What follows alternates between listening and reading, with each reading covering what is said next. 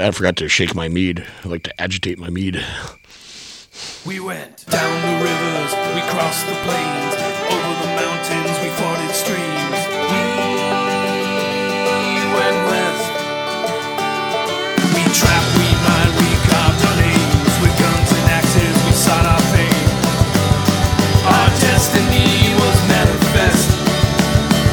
And God help those who stood in the way of business, progress, and the USA.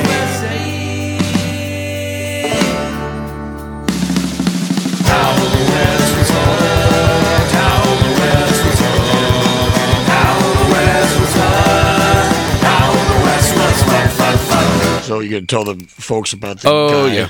So, where the fuck do I start? So, I come on shift. Soon after, there's like this kind of just weird guy. He walks in. It was Tuesday because he had tacos on my shift. Oh, right. Yeah, that's right. So he comes in, and I was like, oh, great, homeless guy, fucking whatever. But he comes in, and he's kind of hip looking. So I was like, oh, he's like a weird artist or something. Hip homeless. Kind of hip, but also kind of emaciated with like no eyebrows and skeletal face. Yeah, he's and like a bunch of neck tattoos. I'm going to call it tweaker chic. There we go. Yeah. So he comes in, and I was like, oh, God, I'm going to have to tell this guy to fuck off. And then he walks in, and he grabs, there's like a cymbal bag sitting like over by the keg. So I was like, he comes and grabs it, and I was like, what the fuck? And then he starts talking to Maddie, and I was like, oh, Maddie knows this guy. He must be fine or whatever. From earlier that day on my shift. I didn't realize that at the point. Yep. Anyways, he hangs out, he leaves, comes back, he keeps talking really fast and like being overly friendly with people to the point where like people are like, stop touching me, that kind of shit. So he eventually comes to me. This is like when it's kind of busy. It's like what, 12:30 or maybe 1 in.the morning, and he's like, all right, I gotta go, man, I gotta go. But hey, check this out. And he pulls out two ride cymbals, and they're both like $400 or $500 cymbals. And he's like, I want you to have these. And I was like, no, I don't want your fucking cymbals, dude. Like I do not want to be part of this. Well, technically, they're probably not his symbols. Right. He seemed like a guy that actually knew how to play drums. I'm just saying, he knew some buzzwords he was going on about. But he goes like, it's cool. I have a cymbal sponsorship. I got lots of cymbals. I don't need these. And I was like, and then 2 people walked up and were like, hey, can we get something to drink? And I was like, fuck, whatever, man. I was like, cool, thank you. And I grabbed the cymbals and I set them on the chest freezer. And then he goes and talks to like a group of people standing over by some tables, which he had been talking to them before. Yeah. And then he puts on a jacket and he walks out the door. 5 minutes later, Mark. Well, no, it started with Courtney. Courtney's like, where the fuck's my jacket? What the fuck? And so she's like, dude, that guy put on my jacket and walked out the door. And we're like, what the shit? Well, Mark's like, where's my phone? Well, so we run out. Yeah, because she says, where's my jacket? I was like, he just left. So we go, me and Mike walked around the entire block, didn't find him. Oh no, he had already got Mark's. I know. Phone came back in, and Mark goes like, "Wait, where's my phone? Oh fuck, I think it was in your jacket." And Courtney's like, "Oh shit, well at least it's just a phone and a jacket." And then she goes, "Oh shit, where's my house keys? Oh, they're in my fucking jacket." And Mark was not like, "At least it's just a phone." He's like, "I need my fucking phone to work." Yeah, he's Irish, and I'm not doing a very good accent. He sounds pretty much exactly like Roy from IT Crowd. Mm-hmm. Yeah, pretty much. Dear sweet man, but he sounds exactly like that. So, the guy tells us he lives above El Corazon. So we're like, all right, I guess we're going to El Corazon. Plus, he'd given a lot of people his phone number and email and stuff, but he had also lost his phone earlier that day. And I can attest, he had a fucking phone when he was in on my shift because he was talking to somebody and texting them and stuff. It was like blue. Yeah. I saw him leave with it. Yeah. But he must have lost it at Elko. So I had to stay at the bar. So this crew forms a vigilance committee, and they fucking go down to El Corazon. Nothing there. They case the block, and then they find him. Well, we interrogated a villager, an NPC outside of there in the homeless encampment, and he sent us kind of in the right direction. But then, I couldn't use the find the phone on my phone, so they went off to Wee's apartment to use a computer.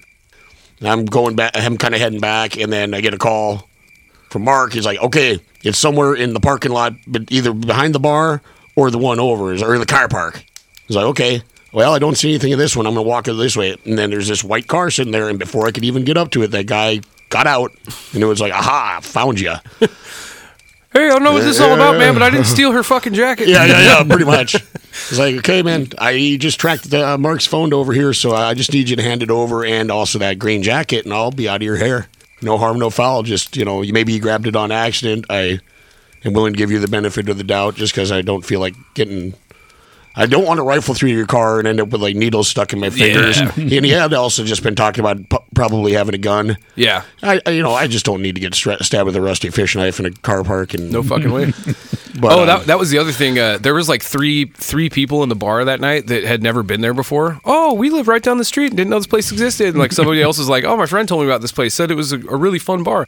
And so like these 3 people are watching all this shit go down. And so we're still at the bar. And while these guys all fuck off to go find this guy. And Wee comes walking in with the jacket. And he's just like, like huffing. And he like hands the jacket to Courtney. She's like, oh my God, you got my jacket. She like puts it on. Oh shit, where are my keys? He's like, I don't know. They might have fell out when we were carrying it up here. So me and her go walking. Where the fuck is this guy? And Courtney's like, I'm gonna fucking kill him. Yeah, I'm gonna beat the shit out of Courtney this guy. is about 90 pounds soaking wet. Yeah.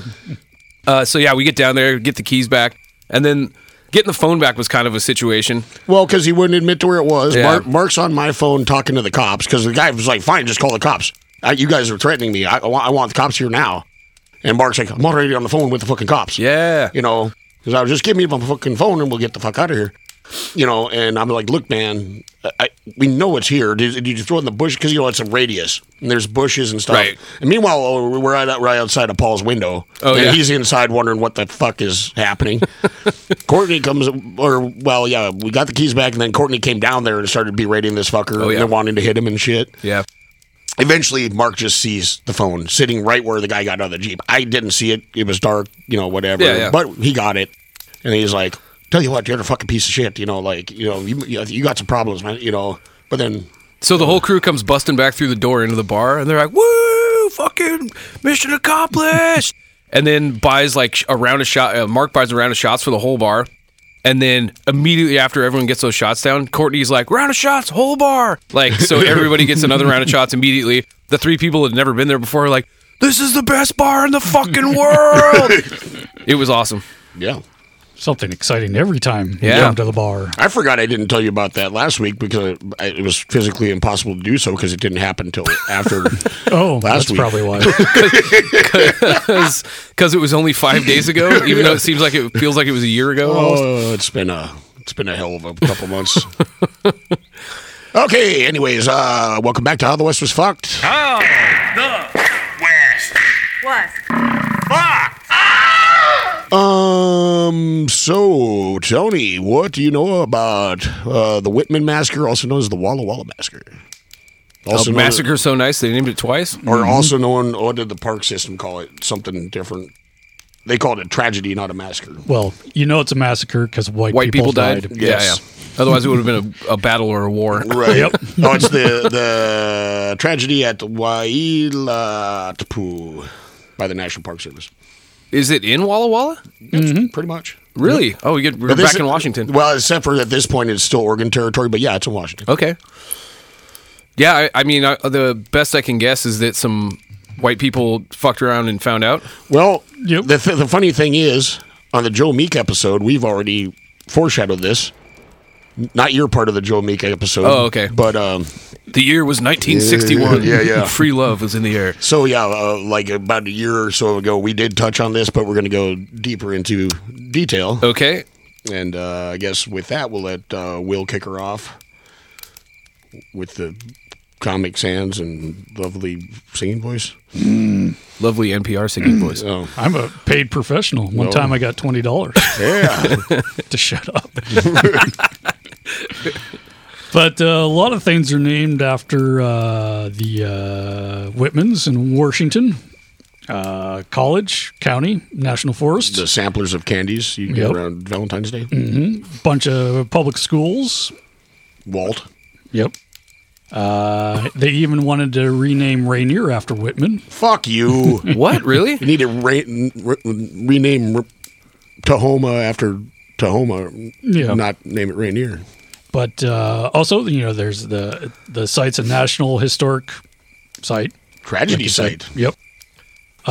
This is also why we're doing this a couple weeks ago, or maybe a month now, that because they have a statuary hall in D.C., not a statutory hall. Yeah. That's different. But he had a nice hunky statue of him sitting in D.C. for about 50 years or so or whatever. But they finally had But Billy Frank Jr. in there, a local Nisqually guy who did a lot for fishing rights in the 60s. Okay. 1960s. Because Whitman, well, I think, kind of tried to help, but in that Christian missionary zeal kind of way. Oh, no. More than a... And he gave up on that and just basically tried to make money. Yeah. Yeah. Also, when you said hunky statue, I just imagine like a fucking Dr. Manhattan with a big old dick hanging out. Just, Oh, yeah. I thought you were going Michael to Phelps looking go dude. more with like Ash from the cover of Army of Darkness, with the chest, yeah. the shirt, but with the Like a rippling weird- chest muscles. like a weird horror romance novel. Well, yeah, and the chest muscles that, sorry, Bruce Campbell, that you never had. Nope. Also, his wife and the other missionary couple. Ooh, missionary couple. Yep. They're the first two white ladies across the continent, so Oh. that's something, I guess. They didn't do it all themselves, so. Because it wasn't legal to. Yep. But so basically, this starts out in the 1830s. Whitman established the mission on Cayuse land. We'll be talking about the Cayuse. That's why we can't pronounce anything. They called it Waialatpu, like we tried to. Why a lot of poo? Yep. Also along is Henry Spalding. He picks a site 120 miles away at He Lapwai. builds a driving range and uses his proprietary golf balls too. That's among the Nez Perce over there in Idaho land. Basically, they expect the Indians to convert to Christianity and take up farming and live like Whitey. I'm sure that worked That out well. didn't set any precedent. I was going at to say, all. that's been kind of a theme Well, this is kind of 1830s though. This is like early on. But, when they first started out, at least the Indians would adopt some of this stuff, but they totally wouldn't give cool. up. I like your metal cooking pots. Yeah, but not your Your weird going to church when the hunt is on or, Yeah, or or- stuff like that. your weird dead but not dead deity.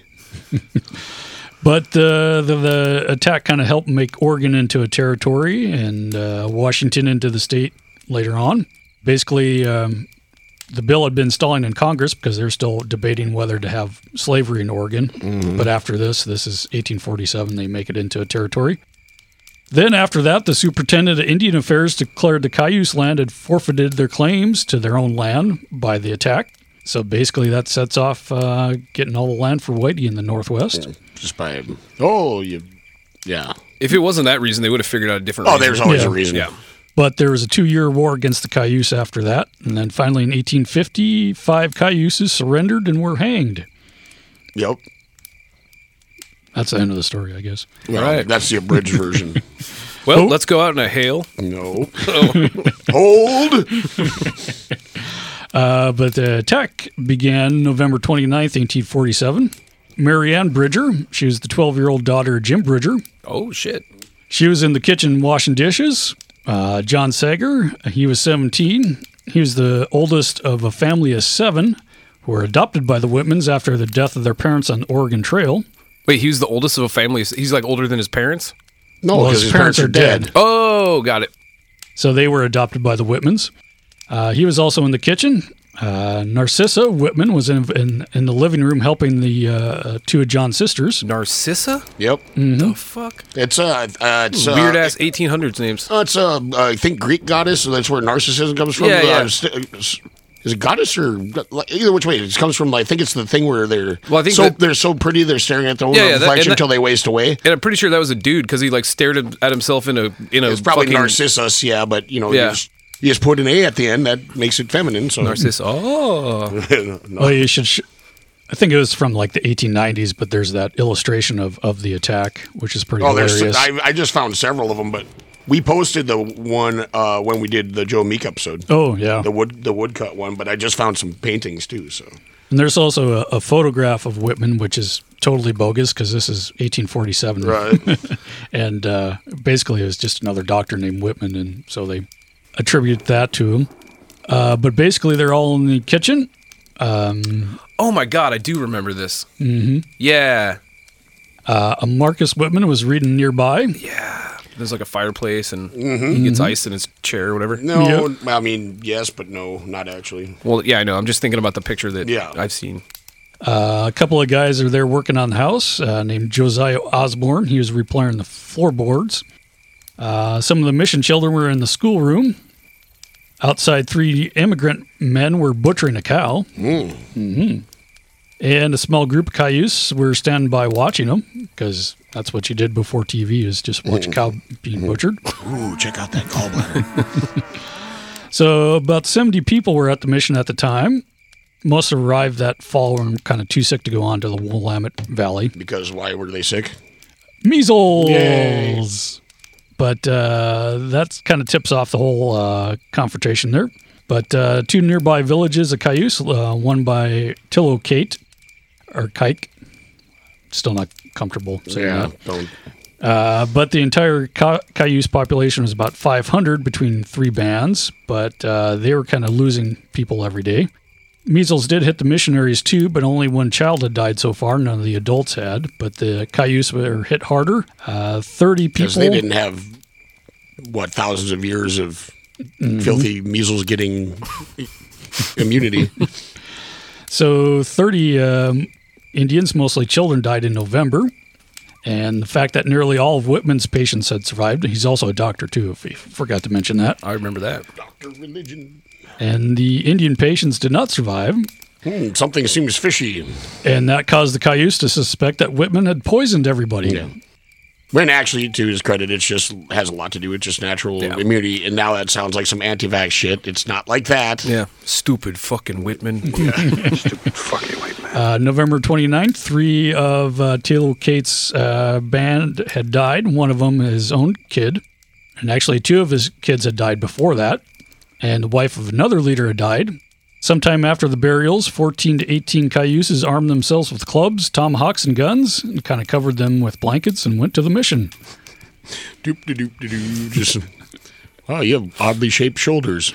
You got to remember, a gun and, these are big-ass fucking musket. Like muskets, type, 4 feet long or whatever? 4. Try sometimes close to 6. All right. Depending if it's Kentucky rifle or, but... So 2 Indians pound on the back door and demand medicine. People in the other rooms thought they were Tillocate and the other leader, Tahamas. Marcus went to the kitchen to see what the trouble was and told Narcissa to lock the door behind him because they were already tipped off that this might happen, but they're still smart enough to stick around. Women went to the cupboard to get the medicine, and then one of the cayuses drove a tomahawk through his head. Marianne Bridger runs out the front screaming. John Sager, he's sitting there, and then he gets shot by one of the cayuses and his throat cut. Oh, good. Both were still alive and would linger for a couple hours. Oh, fuck. But then outside, the crowd gathered around the butchered steer and started firing upon whoever was left, the white people. What? They just gathered around the butchered steer? That's a odd picture. I was picturing basically a wagon wheel of bristling guns just with a dead half-skinned steer in the middle, like some kind of... Like Ninja 3. Like Ninja 3 Dalmatian, only guns facing outwards. So Lucian Saunders was teaching at the school there and saw a wounded man run by. That was Nathan Campbell. He was one of the guys butchering the steer. Another guy who was butchering the steer was shot in the side, and the third man, Jacob Hoffman, was already dead. Walter Marsh was also dead. He was working at the grist mill. Saunders was overtaken and clubbed to death by 2 Indians running to his house. The day after, Father Jean Brulliette, he was one of the Catholic priests from the HBC. He got there and said many skulls were crushed, so they didn't double fuck around. So the only wounded Nathan Campbell broke into the main house, screaming that the Indians were killing everybody. That's always nice. Yeah, that's what you want to hear. Narcissa and 2 other women dragged Marcus into the kitchen to the adjacent room and made him comfortable, tell him bedtime stories before he died. Put a pillow under his split skull. So the cayuses were kind of well organized and had this planned out. With the exception of Narcissa, they would only kill the male. They called them Bostons, the white people. Okay. Bostons? Bostons. It's a bunch of fucking, what's his name? Matt Damon's running around. Yeah. Yep. Fucking Marky Marks. Hey, yo, what's up? This is me, Marky Mark, my man HB, and you're chilling on Teen Vit. My music is me, yeah. If you listen to my whole album and didn't see my face, you would say, wow, this kid, he's probably from a rundown neighborhood and had hard times, and he's just being truthful. You know what I'm saying? But if they were to see me and he's one of the new kid's brothers, they would say, oh yeah, he's just a rich kid and it's a bunch of bull and this and that. I'm not trying to project any goody two-shoe image or anything like that. I grew up in the street. You know what I mean? I know what it's like to be in trouble. You know what I mean? I know what it's like to be poor. I know what it's like to have money. So the attack would only take about 15 minutes. 3 men were dead. 6 others were seriously wounded. Narcissa was standing by the door looking through a broken glass. Then she was shot. She was taken to the upper floor. Marcus is now unconscious and was left down below. At dusk, 4 p.m., some Cayuses broke into the mission house and ransacked the main floor. All the other missionaries are hiding, well, ladies and children. Then at some point, an Indian named Tamsuk yelled up in English that they're burning down the house. And that they should down the house. Yeah. And that they should probably get out. Francis Sager walked by his brother, who was still alive, and with his throat cut open. He pulled out the scarf on his neck for some unknown reason. That was what was keeping all the blood in. Yeah. Well, neck tourniquet's never going to be a great end solution. So he dies a little while later. The neck tourniquet might kill him faster than the slit throat. Well, yeah. Well, and generally when you apply a tourniquet, at least in the Army, if you apply a tourniquet for too long, you're going to lose at least parts of stuff. Yeah. And that's why we were always taught to paint the time. You put a T on their forehead and then the time that you applied it. Like you use their own blood? Yeah. Okay. Oh, yeah. What, do you got a fucking Sharpie? I don't know. Not necessarily. I wasn't in the Army. Well, I mean, that's... fucking know what's in your kit. You work with what's at hand, and if you got to put a tourniquet on, there's going to be a degree of blood. Mm-hmm. Also, 3 Sager's sisters stay behind with Helen Meek because she's sick with the measles. Mm-hmm. That's Joe Meek's daughter. And, of course, Bridger and Meek, they're half Indian, so that's why their fathers just kind of dump them there to get a quote-unquote education. Uh-huh. Or not want to deal with them. Yeah. Of the 14 male Bostons, only one made it out of Walla Walla to the HBC post there. That was 25 miles west. 2 others managed to hide. 2 other guys were bedridden. The rest were either wounded or dead. Narcissa was carried out on a chair. A group of Cayuses raised a yell and began firing at her. So she was carried out on a chair? Yeah. Like it was a fucking like bar mitzvah or something? That's what I was just kind of picturing. It was like, chair's an odd choice, but you work with what you got. Then one of the Cayuses bit her dead face with a war club. And this is all because she also gave them medicine. Right. Because that was the law. If you were a doctor and an Indian and your patients all died, you'd get killed. Yeah. Oh. So, cultural exchange. Oh, okay. Yeah. But also I've noticed, you're talking about them ransacking the cabin while there's people with the measles in the cabin. And that's the thing is, unbeknownst to the Cayuses, you're probably just spreading more smallpox around because, oh, look, this is a sweet blanket or this is cool shirt or whatever. Mm-hmm. And, whoops. Yep. So another guy, Joe Lewis, he was half Canadian, half Delaware Joe Indian. Lewis, a boxer. Mm-hmm. He actually fought in the Mexican-American War under Fremont. He was described as a worthless vagabond. Oh. Basically, he tells the Cayuses that he overheard Whitman and Spaulding argue whether they should be poisoned slowly or quickly. Oh, what the fuck? There's the Alex Jones part of it. Oh, no. Yet the Cayuse didn't really trust him either. They actually taunt him for not taking part in the killing. What are you, like a pussy? Don't want to kill mostly children? In response, Joe pulled Francis Sager out of line and shot him. Even though he was a kid, I don't know exactly how old he was. See, check it out. I'm good. Stab, stab, stab. Yeah. See? Gabba gabba, one of us. But basically, that was the end of all the killing there. They ushered the survivors out and leave the village. So that's 9 people dead, 1 woman, 6 men, and 2 teenage boys. Next morning, Peter Hall pounded on the gates of Fort Walla Walla. He was the guy installing the floor on the second floor and ran out of the window. Hey, you guys need carpeting? Yeah. My other job fell through. I don't think I'm going to get paid for the last one. He tells the guys at Fort Walla Walla, those are all HBC guys. There's only 5 men there. Wow. So there's a little... Somehow I don't think there's going to mount a rescue operation or... Yeah, and there's some debate because Hall leaves right away and crosses Columbia and never was seen again. So either he was drowned or killed by Indians, but the HBC, they wondered if they turned him away or not, because if they helped him, they probably would get killed too. So. Yeah. William Canefield was wounded and hid in the blacksmith shop. He went to the Spalding Mission, which is like 120 miles to the northeast, and raised the alarm to the mission there. Basically, the whole Osborne family escapes to Fort Walla Walla the next day, but basically everybody else stays, not knowing where to go, and they're kind of captives. Almost. Yeah. Almost. Two more men were killed in the morning of November 30th. Just for shits and grins, or? Yep. Only because it was funny. Nathan Kimball was shot during the initial attack, and then he hides in the mission house. Then he goes out to get water, and then he was seen and shot again. Later in the morning, 24-year-old James Young, who was working with his father and brothers at the sawmill, was shot as he approached the mission with a wagon full of lumber. So that's kind of a surprise. Yeah. Hey, guys, what's going on here? Got your lumber? Ah! So the Cayuses tell the remaining people that they'd be taken to the fort. Father Brule arrived December 1st. He was the Catholic priest who had a mission on the Umatilla River, 25 miles away. He was visiting to help with the measles, and actually the Catholic priest would actually baptize people, no matter what.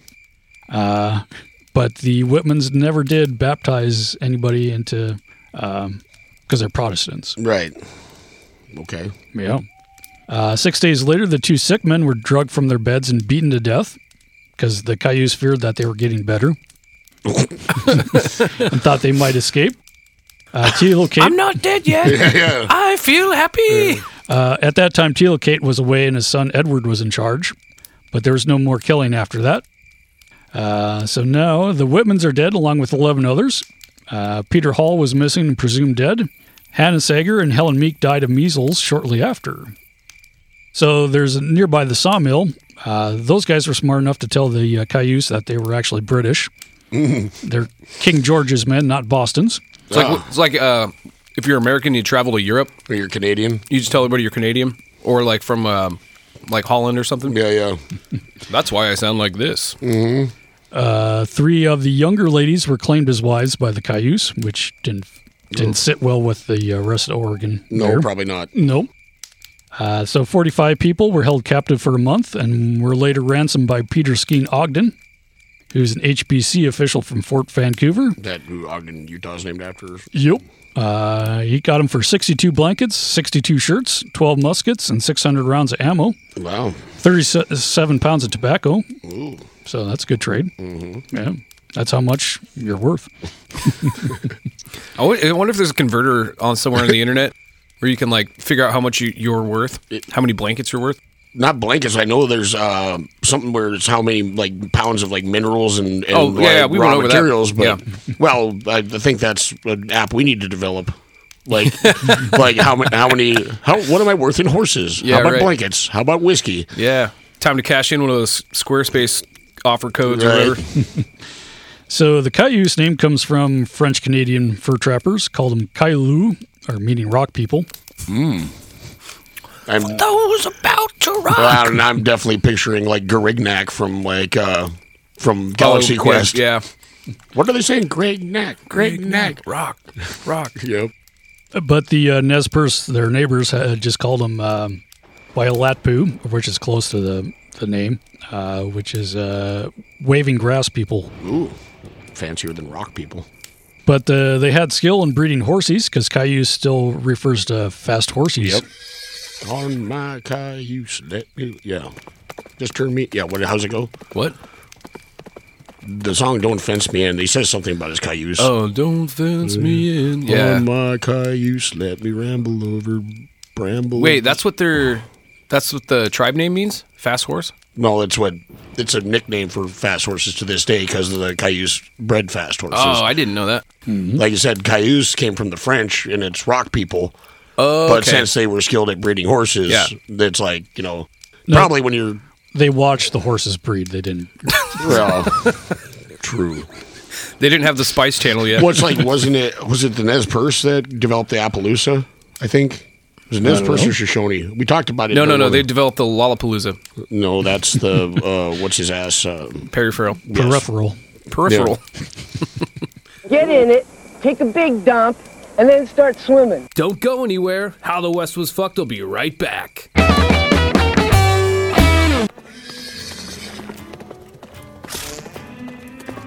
Long hours in the saddle.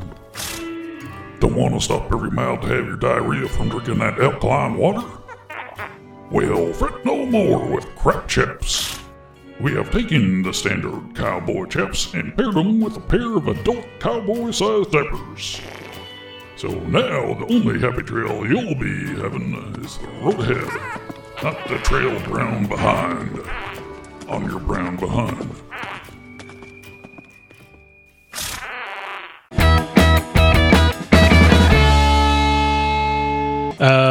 So they're the most fierce warriors between the coast and the Rockies because basically they're... Get on the other side of the Rockies, though, the Blackfeet give you a run for your money. There's basically... everybody was pretty chill. Yeah. Anyway. We're just here to watch horses fuck. Chill out, dude. Well, and out here it's like, well, we got these sweet-ass longhouses, and we just eat a bunch of salmon and whales and berries and stuff, and we don't really need to fight about too much. Put on some cedar bark armor. Stuff. Yeah.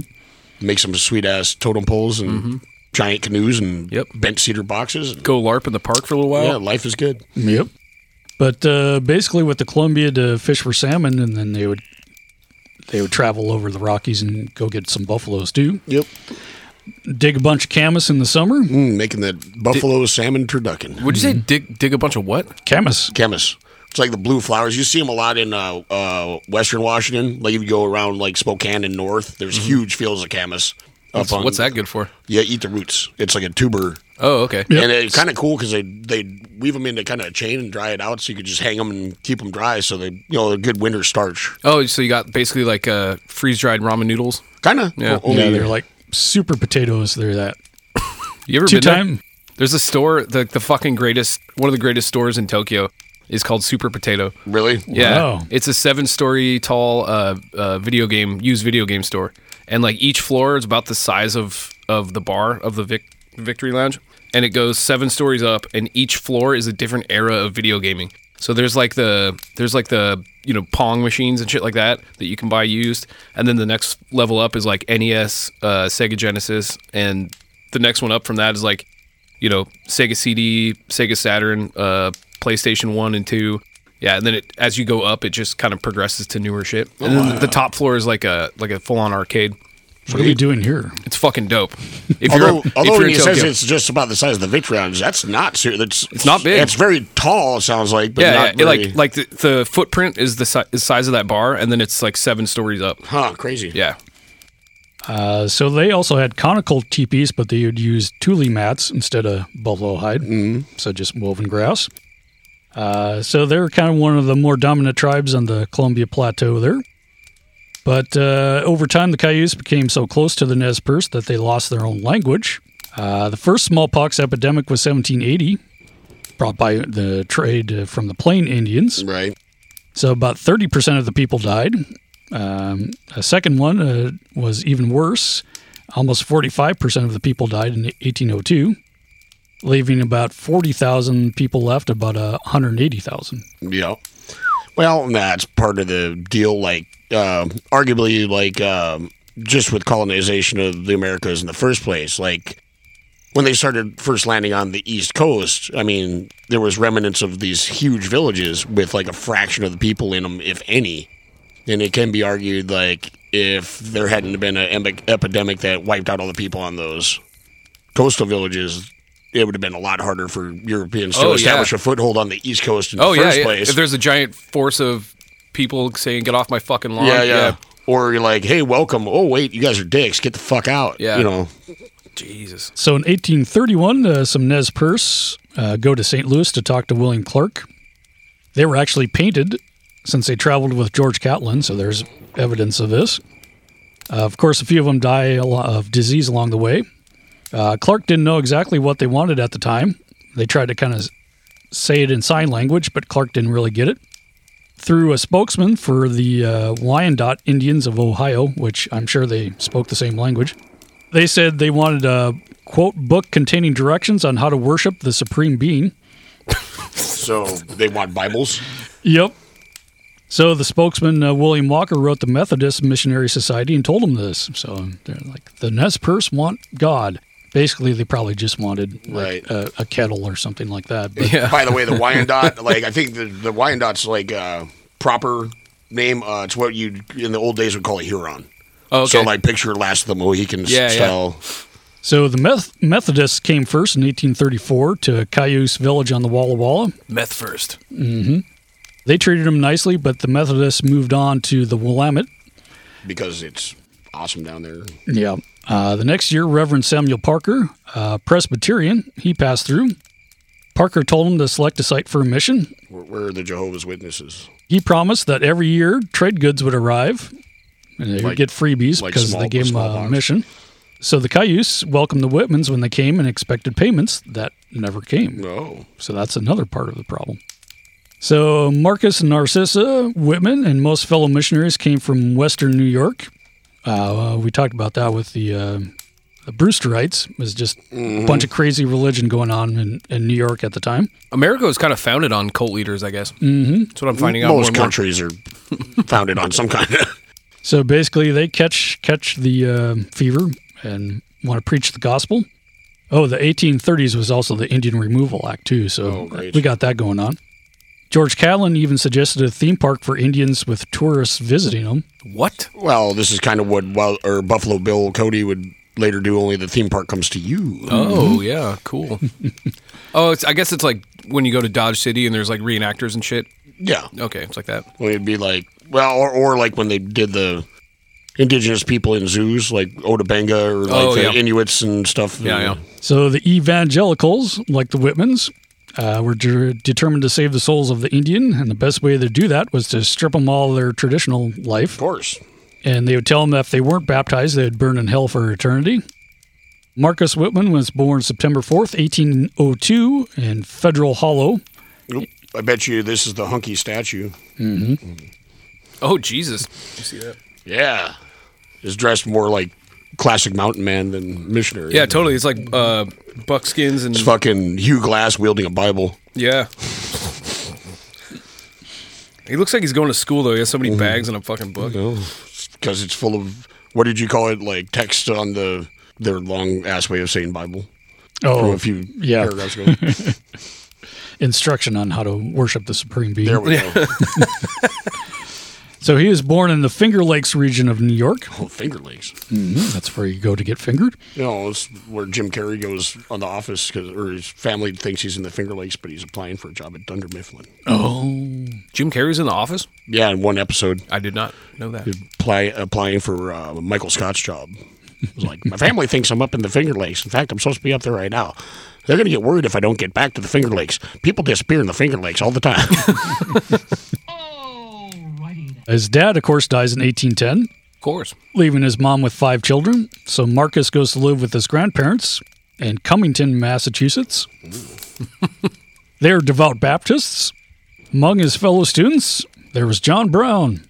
Of course, there's only 12 white people at the time, so but it's like the John Brown, not just a dude named John Brown. Okay, awesome. I like how, just an aside, I'm Googling Whitman Massacre and looking for like pictures. And of course, our old buddy True West magazine, one that pops up is clearly not the Whitman Massacre. It is very clearly like Chinese railroad workers getting chased out of town by a white mob, but is labeled Whitman Massacre. That's a fairly horrific piece of art I've not ever run across before. Oof. Oof, oof. So at age 17, Marcus saw the light and had a conversion experience. He wanted to become a minister, but lacked the education and the money for one. So instead, he becomes a doctor, which basically all you had to do is just apprentice with a local guy. Just got to learn how to cut hair, and you're good. Well, like the guys that would like where to apply the leeches. Go to amputate for. I'll amputate a limb for 50 cents or whatever. Yeah, right. No, I think it was $1. I thought that was like a live birth. Oh, maybe that's what live birth cheaper. I don't know. Stillbirth is cheaper, I'm sure. But he didn't give up on his dream of being a minister. He first applied to be a missionary in 1834. He was offered to go to the Marquesas Islands, but he declined because he had fears of tropical climate. fears of tropical climate. Well, yeah, that's where you get the humors in the swamps that give you malaria Larry's got mossy teeth, dander, and a fat butt. and dengue fever and yellow fever and stuff like that. Because the swamp ghosts and humors get it in your miasmas and all that. And don't forget bile. Yep. But he applies 6 months later when he hears that of the Nez Perce story wanting to be saved, which was like, Oh, that seems easy. Let's go. They're literally asking for it. Look at the way they're dressed. Narcissa Whitman, or Prentice is her maiden name. She wanted to save the Indians too. She met Reverend Parker at a speaking event. I love it. They want to save the Indians, and they do pretty much more to kick off the exact opposite of saving the Indians. She was born March 14th, 1808 in New York there, in Prattsburg. Not as funny of a name, though. Prattsburg. It's like shitty Pittsburgh. She taught Sunday school. She was actually a spinster because I think she was like 29 when they got married. Ooh. So, yeah. Damn. Grandma. Mid-January 1835, Marcus learned that the board appointed him assistant missionary to go with Parker on a scouting expedition out west. He made arrangements to sell his farm and close his medical practice. Parker suggests that he visit Narcissa. They were born within 25 miles of each other but never met because you have to be married to be a missionary. Marcus even went to a prayer meeting at her parents', but she was away teaching at the nearby town at the time. Missed connections. But they met February 21st, 1835. They arrived in Amity, New York. Amityville. They only spent a few hours together. By the time Marcus left, though, they were engaged. I was going to say, it was like, it only takes a few hours to get married. So. Yep. So they get engaged, but they wouldn't see each other for another year because Marcus goes out west. In St. Louis, and Whitman and Parker got permission to travel with the Rocky Mountain Fur Company to their rendezvous. There, they hope to find Indian guides to help locate potential mission sites. Oh, that's awesome. Sending a bunch of missionaries to the fucking rendezvous where it's just like tomahawk throwing, snooze chewing, whiskey drinking, whoring, and horse racing. And the fucking, what do you call them? The Mormon missionaries are like show up at a fucking punk house. Can we do something for you? I was just saying it's pretty much like the plot of Orgasmo. Yeah, basically. Take off your pants. Only with more buckskin and tomahawks and rifles. So they kind of just tolerated each other, but it's good to have a doctor around. Yeah. Because Jim Bridger had a arrowhead in his back for the last 3 years. Oh, yeah, that's right. What? You don't remember that? No. Oh. In his back for 3 years? Yeah. Jesus, well, he couldn't reach it, and it's like it was like, I can definitely picture the mountain man's being like, "Hey, man, can you help cut this arrowhead?" I was like, "Dude, I'm not touching another dude. That's gay." Fucking mountain man. Yeah. No, it's probably because you're going to do more harm than Yeah, it'd probably be like, "Don't fucking touch my back." Well, in this era, it's likely they might have had some iron arrowheads at that time that were kind of not really barbed, but you didn't want to pull them out. Or if not, it's fucking flint arrowhead. Right. And if you fuck that up, then you got basically shards of broken glass in you. I'm just imagining it sticking out like a little bit out of his back, so it's like you can't lay on your back when you sleep. You just get fucking hammered drunk and fall asleep on your face. Got a special pillow with a hole cut in it to accommodate the arrowhead. So Whitman removes the arrowhead from his back. Just the biggest sigh of relief. Yep. So that's why later they would send their kids to the mission there. But you seem like a good guy. I'm going to send my semi-wanted children to live with you so I don't have to traipse around with them and I can go kill beavers and shit. So they learned from the mountain man that the Nez Perce were friendly and were open to missionaries. At least that's what they decide anyway. Mm-hmm. So Parker decides to go on west, and Whitman would return east because he has got 2 Nez Perce boys with him, and one that spoke a little English to serve as an interpreter. Great. And Whitman would teach him better to speak English gooder like us. Yep. So Whitman made it home 4 months later. They looked for another couple to go out west with them. They found Henry Spalding. Oh, God. Who is often described as severe, rigid, and abrasive. Oh, yeah. I found a picture of Spalding, and he looks like a peach of a man. Mm-hmm. Like, just kind of Ebenezer Scrooge with Santa Claus's beard. There's also rumor that he proposed to Narcissa in New York and got turned down. Uh-oh. Probably not, but they did know each other, though. Marcus begged Spalding to go with. Basically, they had accepted to go to Iowa or Kansas or somewhere there. And the Whitmans can go to Oregon without an ordained minister. Once you get to the border, it's just like, oh, fucking force field. We need a Jesus wizard to get us through. So Marcus and Narcissa were married in 1836. She was almost 28 and he was 33. They had been engaged for a year but only spent hours with each other. I think we already said that. Mm-hmm. And then the next day they left for their mission. Yeah. I mean, this is when he's older, but that's Spalding. God, that's hateful, spiteful eyes on that guy. It's just Jesus like, Christ. Oh, yeah. Holy fuck.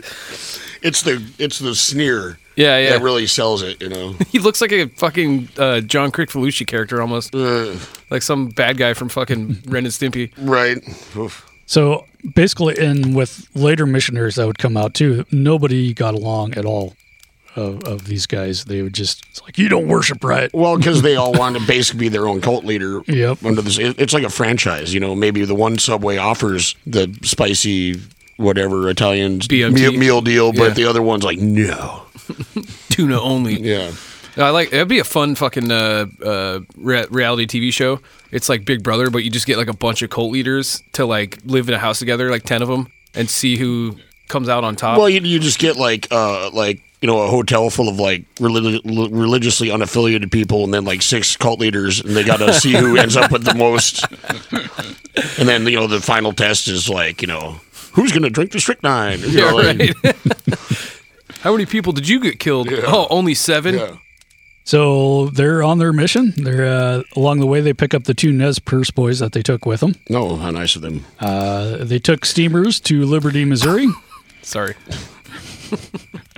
There they stay You're a 3 weeks child. buying provisions for the journey. So basically, they spend over $3,000 in supplies, about $70,000 in today's Well, money. fucking. Well, it's better than Did all- they buy the fucking boats? Well, that's the thing is, it's better than half They were- these dickheads that go out with a bag of trail mix and a knife. You know, No, like for real. But still, 70 grand. They were taking steamships, so they were they're hauling sleeping shits in- to start a mission, though. They Right. got to basically build a community. Right. So it's not just like all beef jerky and Band-Aids. It's like It's not lumber and Yeah, tools. it's not just the essentials, Lloyd. It's we're going to build a town when we get Yeah. there. Yeah. Okay, that makes sense. But they just to get to Liberty, though, they spent $2,800 or $65,000 in today's money. It's almost like religious organizations have a bunch of money to throw around for Yep. their own means. So the missions board, basically, that'd be the whole problem for the last 10 years is them complaining about them spending too much money. Well, the steamer back then also for these guys it's like a fucking Billy Graham buying a jet or 3 jets or whatever. Creflo Dollar with Yeah. his like, yeah.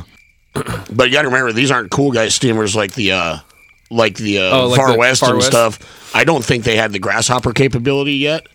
Oh, And stuff shit. like these. Yeah, okay. These are some old school piece of shit.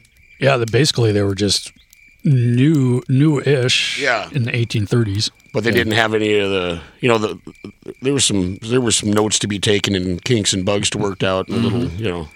So Marcus had made arrangements with American Fur Company to go with that's John Jacob Astor's. Yep. Go to the Green River Rendezvous there. They'd meet him in Nebraska. Thomas Broken Hand Fitzpatrick was leading the party. Yeah, broken hand. All right. Getting some of our old pals back together. Wow. Yep, he didn't mind them tagging along, but he wouldn't wait for him either. Yeah. So basically, they were a week behind, and they had to travel on Sundays to catch up. Dun dun dun. They're all going to hell. So basically, they had to stay on the rear and get all the dust on the trail. I'm sure they'll give a sermon about the suffering they do for their faith. So at Fort William, which is now Fort Laramie, Fort Bill. the wagons were unloaded and packed on horses. Resting at the fort, Narcissa becomes pregnant. Ooh. Oh, wow. How'd Like- that happen? Immaculate conception. But at least she wouldn't have bloody rags to deal with. And Yeah, true Be that. called Spansta for the rest of her life. Oh, yeah, Sour Patch. Gross. They made it to the rendezvous on July 6, 1836, and the ladies attracted attention. Because they were ladies in a land of pretty much Randall Tex Cobb wearing buckskins. You must have a lot of bitterness towards those people from your past. I'd like to think that I have enough compassion to forgive, and the Lord forgives me for all that I've done. I guess I can forgive them for being lying, thieving dogs. So it doesn't really bother me at all, Bill. I'm not bitter. And especially Narcissa's blonde hair intrigued the Nez Perce women. All the paintings of her, she is kind of a looker, for sure. Well, that's because after the fact that they kind of glamorized her. So. Well, I'm sure they painted this was painted 40 years after she's dead by rough description. I based this on a sex worker that I hired. Yeah. Or that that I have, let me call her Narcissa. Right. So Samuel Parker, he was the guy out west. He was supposed to meet him at the rendezvous to escort him to the missionaries in Oregon. But he sent word that he was too worn out, and he was waiting to sail back east via Hawaii. Oh. So basically that leaves the Whitmans without a guide. But a few days later, 2 HBC men arrived, and they agreed to take him as far as Fort Walla Walla. Good. The Whitmans tried to take a wagon past this point into Fort Hall into Idaho. That proved to be a big pain in the ass, and they leave it at Fort Boise. And then they get to Fort Walla Walla September 1st. And then fuck it, this is far enough. Yep. Basically, they're the first ones to take a wagon that far, though. Ooh. The missionary board's plan was just to have one mission, but Whitman and Spaulding couldn't agree on anything. So they made one mission and painted a line down the middle of it. Right. You get that side. Don't come over here. Also along was a laborer named Gray that nobody liked either. He was going to come into this at some point, too. The ladies, they make it to Fort Vancouver. They stay there for 2 months while they're out looking for missions. Fort Vancouver's kind of in a sweet spot. Mm-hmm. Vancouver, Washington? Canada? Yeah, the Washington. You've seen the fucking thing. Or at least the reconstructed one. Oh, that one. Yeah. Yeah. Okay, I remember, yeah. Down by the Columbia. Yeah, that is a cool spot. Mm-hmm. Picturesque. Spaulding found a site at Lapwai on the Nez Perce on the Clearwater in Idaho. And Whitman chose a Cayuse village, Wiliet. I'm sure I pronounced that right. Uh-huh. Just like everything else. John McLaughlin, he was the head of Fort Vancouver there. He cautioned Whitman that the Cayuse were not as friendly as the Nez Perce. Yeah. Indians are Indians. It'll be fine. Whitman, the guy, Gray guy, Henry Gray, and some Hawaiians from the fort started building a house near the Cayuse village. Of course, always forget about the Hawaiian quotient. You know, one thing you don't ever see in a Western is landlocked Pacific Islanders. Yeah. And, of course, this confused the Cayuse because it was women's work to build your house. Wait, what? Building the house? Yeah. Well, in a land where it's like the Lakota women were in charge of, putting together teepees. And these guys, the Cayuse, basically live in teepees with, like you said, tule mats instead of buffalo hides. So, yeah. Cool. I mean, the men would go out and hunt the buffalo, but the women got to tan the hides, turn them into the cover for the teepee, select and cut the poles, and do the stuff. So tight. So in December, they move in to their half-finished house. Narcissa gave birth to Alice Clarissa, March 14th, 1837. Who then explained it all. Mm-hmm.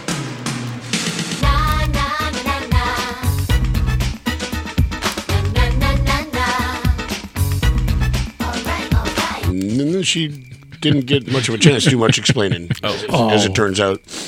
Among the visitors was Chief Tillocate, and 2 other bands were on the Umatilla River because that was next to the Walla Walla there. Mm-hmm. Oh, one on the Umatilla and one in the Blue Mountains. Tillocate called her Cayuse Girl, so they're into it right now. Oh. Tillocate actually started farming a small patch and went to church and sent his 3 kids to the school at the mission. This seems great. Mm-hmm. Women, of course, selected the site because of the good soil. Of course, it needed to be plowed, though, but Walla Walla was dry. There's only 18 inches of rain there a year. But he dug irrigation ditches so you could get the water, but the river would flood, too, and wipe out all his crops. Yep. But the timber had to be hauled from the Blue Mountains, which is only about 15 miles away, but that's still a ways. But also the Blue Mountains don't have timber like, this side of Washington either. Nope. Communication was always a problem because the 2 boys they took with them to New York got mad and left to be with their own families. Yeah, fuck this shit.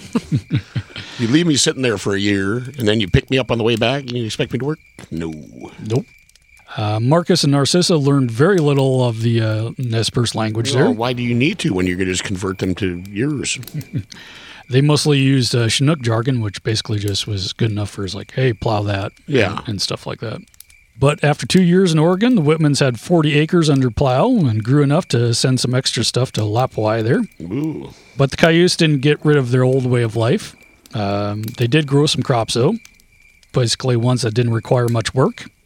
And when it was time to go hunt or fish, they would just take off. It's almost like people that are used to just going and collecting stuff that grows wild think it's stupid to plant other shit that doesn't grow wild and have to tend it when you could just wait for it to mature naturally and just go harvest it. Just let it do its thing it's already going to do anyway. So you put 6 months of work into getting this to grow. Why is this better than like going and digging up camas roots? Yeah. Why is this?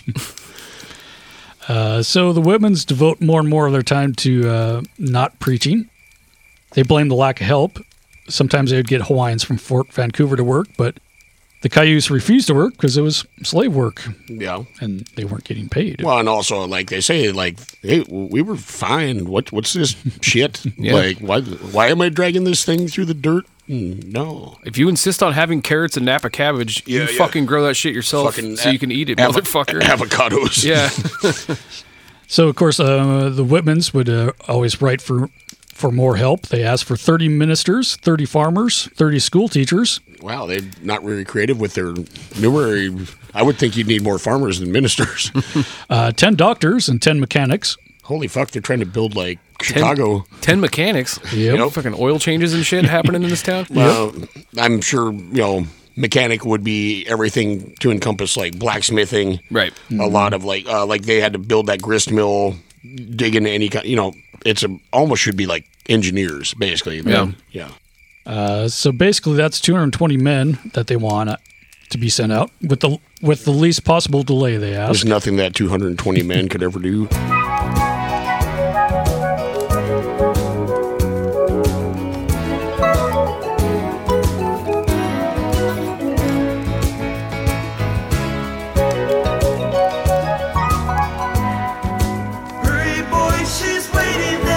They also want several tons of iron and steel, 2,000 guns, books, pencils, teacups, and a dozen chamber pots. The teacups are really what ties the room together. The fucking guns and teapots. Yeah. Dear Santa Claus, here's my list for Christmas. Now, the thousands of guns, it's like, I mean, does that mean they were planning on arming the Cayuse, too? I don't know. That seems counterintuitive to a lot of Western fucking expansion. Well, if you're planning on starting a legitimate cult, you're going to need armaments at some point. Yeah, but you got to really win some people over before you start arming them. Well, but it's also good to have the guns so that when you do win the people over, you can immediately be like, just arm your them. Gun. Here's your teacup. Here's your fucking blanket. But see, if the mood changes because they suspect you of poisoning their children, it's probably when the fuck would that ever happen? So quit being negative, bro. The missionary board is already overextended. They had 69 locations over the world with 360 missionaries. They did also get bills for the Whitmans from the HBC. You're not getting your fucking teacups. And they would tell them to cut down on the spending instead of sending 220 guys. Fucking austerity measures. Only Bibles. 1837, Henry Gray goes back east. He attends med school briefly, then insists on... He was like only there for 3 months and then insists on I'm a doctor. Yep, I'm a doctor now. He yada yada yada his fucking degree. Yeah. I get it. Yeah. Give me the fucking lymph newspaper. And fucking phlegm and bile. Yeah, gotcha. So he comes back with 3 married couples. That's not quite the 220. But after they leave, the board gets the letter asking for 220 people. This is the problem with being across the country at the time. It takes 6 months to get a letter. Their names are Elkanah and Mary Walker. Elkanah is the first name? Elk, A-N-A-H. Elkanah, okay. Cushing and Myra Eels. Oh, that doesn't sound like some Lemony Snicket's shit. Yeah, this sounds like you put a bunch of fucking letters in a random name generator. Yep. Asa and Sarah Smith. Then a Reverend Cornelius Rogers goes with too. That's another one of those 1800s names that needs to make a comeback. Or what could also be like a Starfleet captain. Yeah, totally. Also, of course, Marcus is pissed off that Gray is calling himself a doctor now. Yep. This fucking hack. He's not. It's pretty much a Martian Cope, only a different kind of doctor. Totally. Gray gets married right before he leaves to Mary Dix. Fucking A. Mountain Jack Pie. He convinces her to go along by saying that you can save 6,277,000 natives. Just makes up a number. Yeah. It takes them 6 months to get to Walla Walla. By the time they get there, everybody was sick of everybody else. As tends to happen on these kind of journeys. Eels and Walker decide to go open a mission in Spokane since they seemed interested. I don't know what that means, but yeah. Basically they just nod. They're like, what? Hey, let's see what they're going to do. No, just kick them out right now. No, I want to see this. See where this goes, man. The Smiths would stay with Whitman. Nobody wanted Gray. Finally, Spaulding agreed to take him in at Lapwai there. Spaulding and the Grays leave with Rogers, but the rest stayed in Walla Walla. Basically all in a crowded house over the winter. Myra Eels uses snuff, and that drove Mary Walker mad. Ooh. Sarah Smith, she just cries constantly. Awesome. Oh, Jesus Christ. Mary Walker gives birth, but she couldn't nurse right.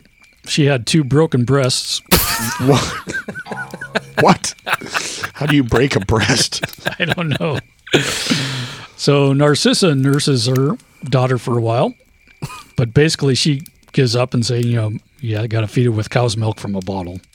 So 2-year-old Alice Clarissa Whitman, she was speaking both English and Nez Perce, and the Cayuse loved her too. Hey, we're making progress. Mm-hmm. And then... June 1839, she ventured by herself down to the river and drowned. How old was she? 2 years old. Yeah. Jesus Christ. Well, don't let your toddler toddle off. Well, we're too busy Bibling and whatever the fuck else to watch your child in the... Jesus will take care of her. Yeah, yeah. Mm-hmm. Oh. To death. Yeah, I was going to say, take care of in the in the mob hitman sense. So she was devastated. She sat with the body for 4 days until it started to turn. Yeah, super duper. Narcissa sank into suicidal depression. She stayed in her room for days and listened to the Smiths. Wait, wasn't that a thing that what's his fucking ass? The guy that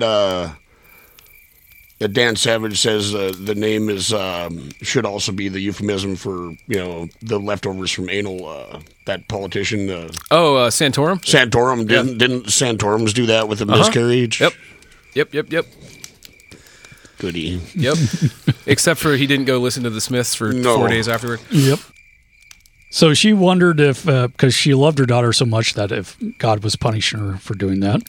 One of the other missionaries said that God punished her for letting her daughter learn Nez Perce and hang out with him. Oh, for fuck's sakes. Oh, my God, dude.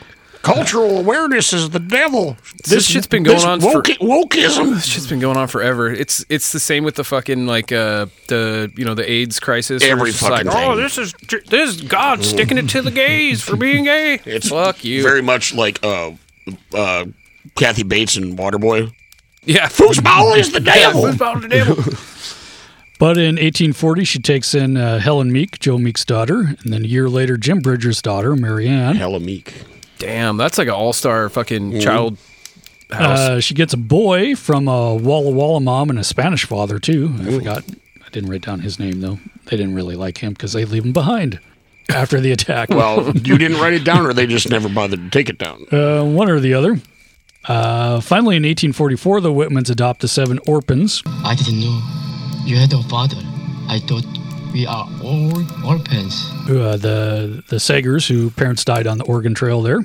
This time, Narcissa wouldn't let any of the children interact with the Cayuse because she didn't want them to die. From cultural diversity. Mm-hmm.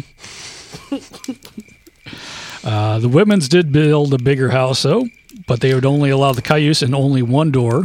That always impresses. And only one room. It always impresses people that are slaving away in your fields that you just build yourself a nice big old house. Tony flashes a 1-hour time card to Will and Bo. Wow. Oh, okay. This is a good time to stop. I guess. Yep.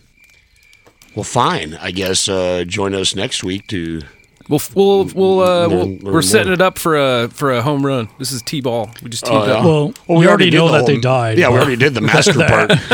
Now it's more of like the setup to the massacre and then the reprisals after the massacre. Yeah, we kind of blew our load early on the. Oh, I can beep all that out from the beginning if you want. Just redact the whole first 30 minutes.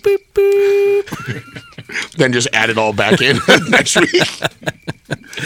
That'll make our listeners happy. Yeah, everybody loves that fucking 1,000 megahertz or yeah, super duper. Well, instead of beeping it out, we'd just use mule noises. So that's even more annoying. Yeah, or I'll put a hail of gunfire for the first 10 minutes. Speaking of which, oh shit, we should probably go out in a hail of beep fire. Beep fire.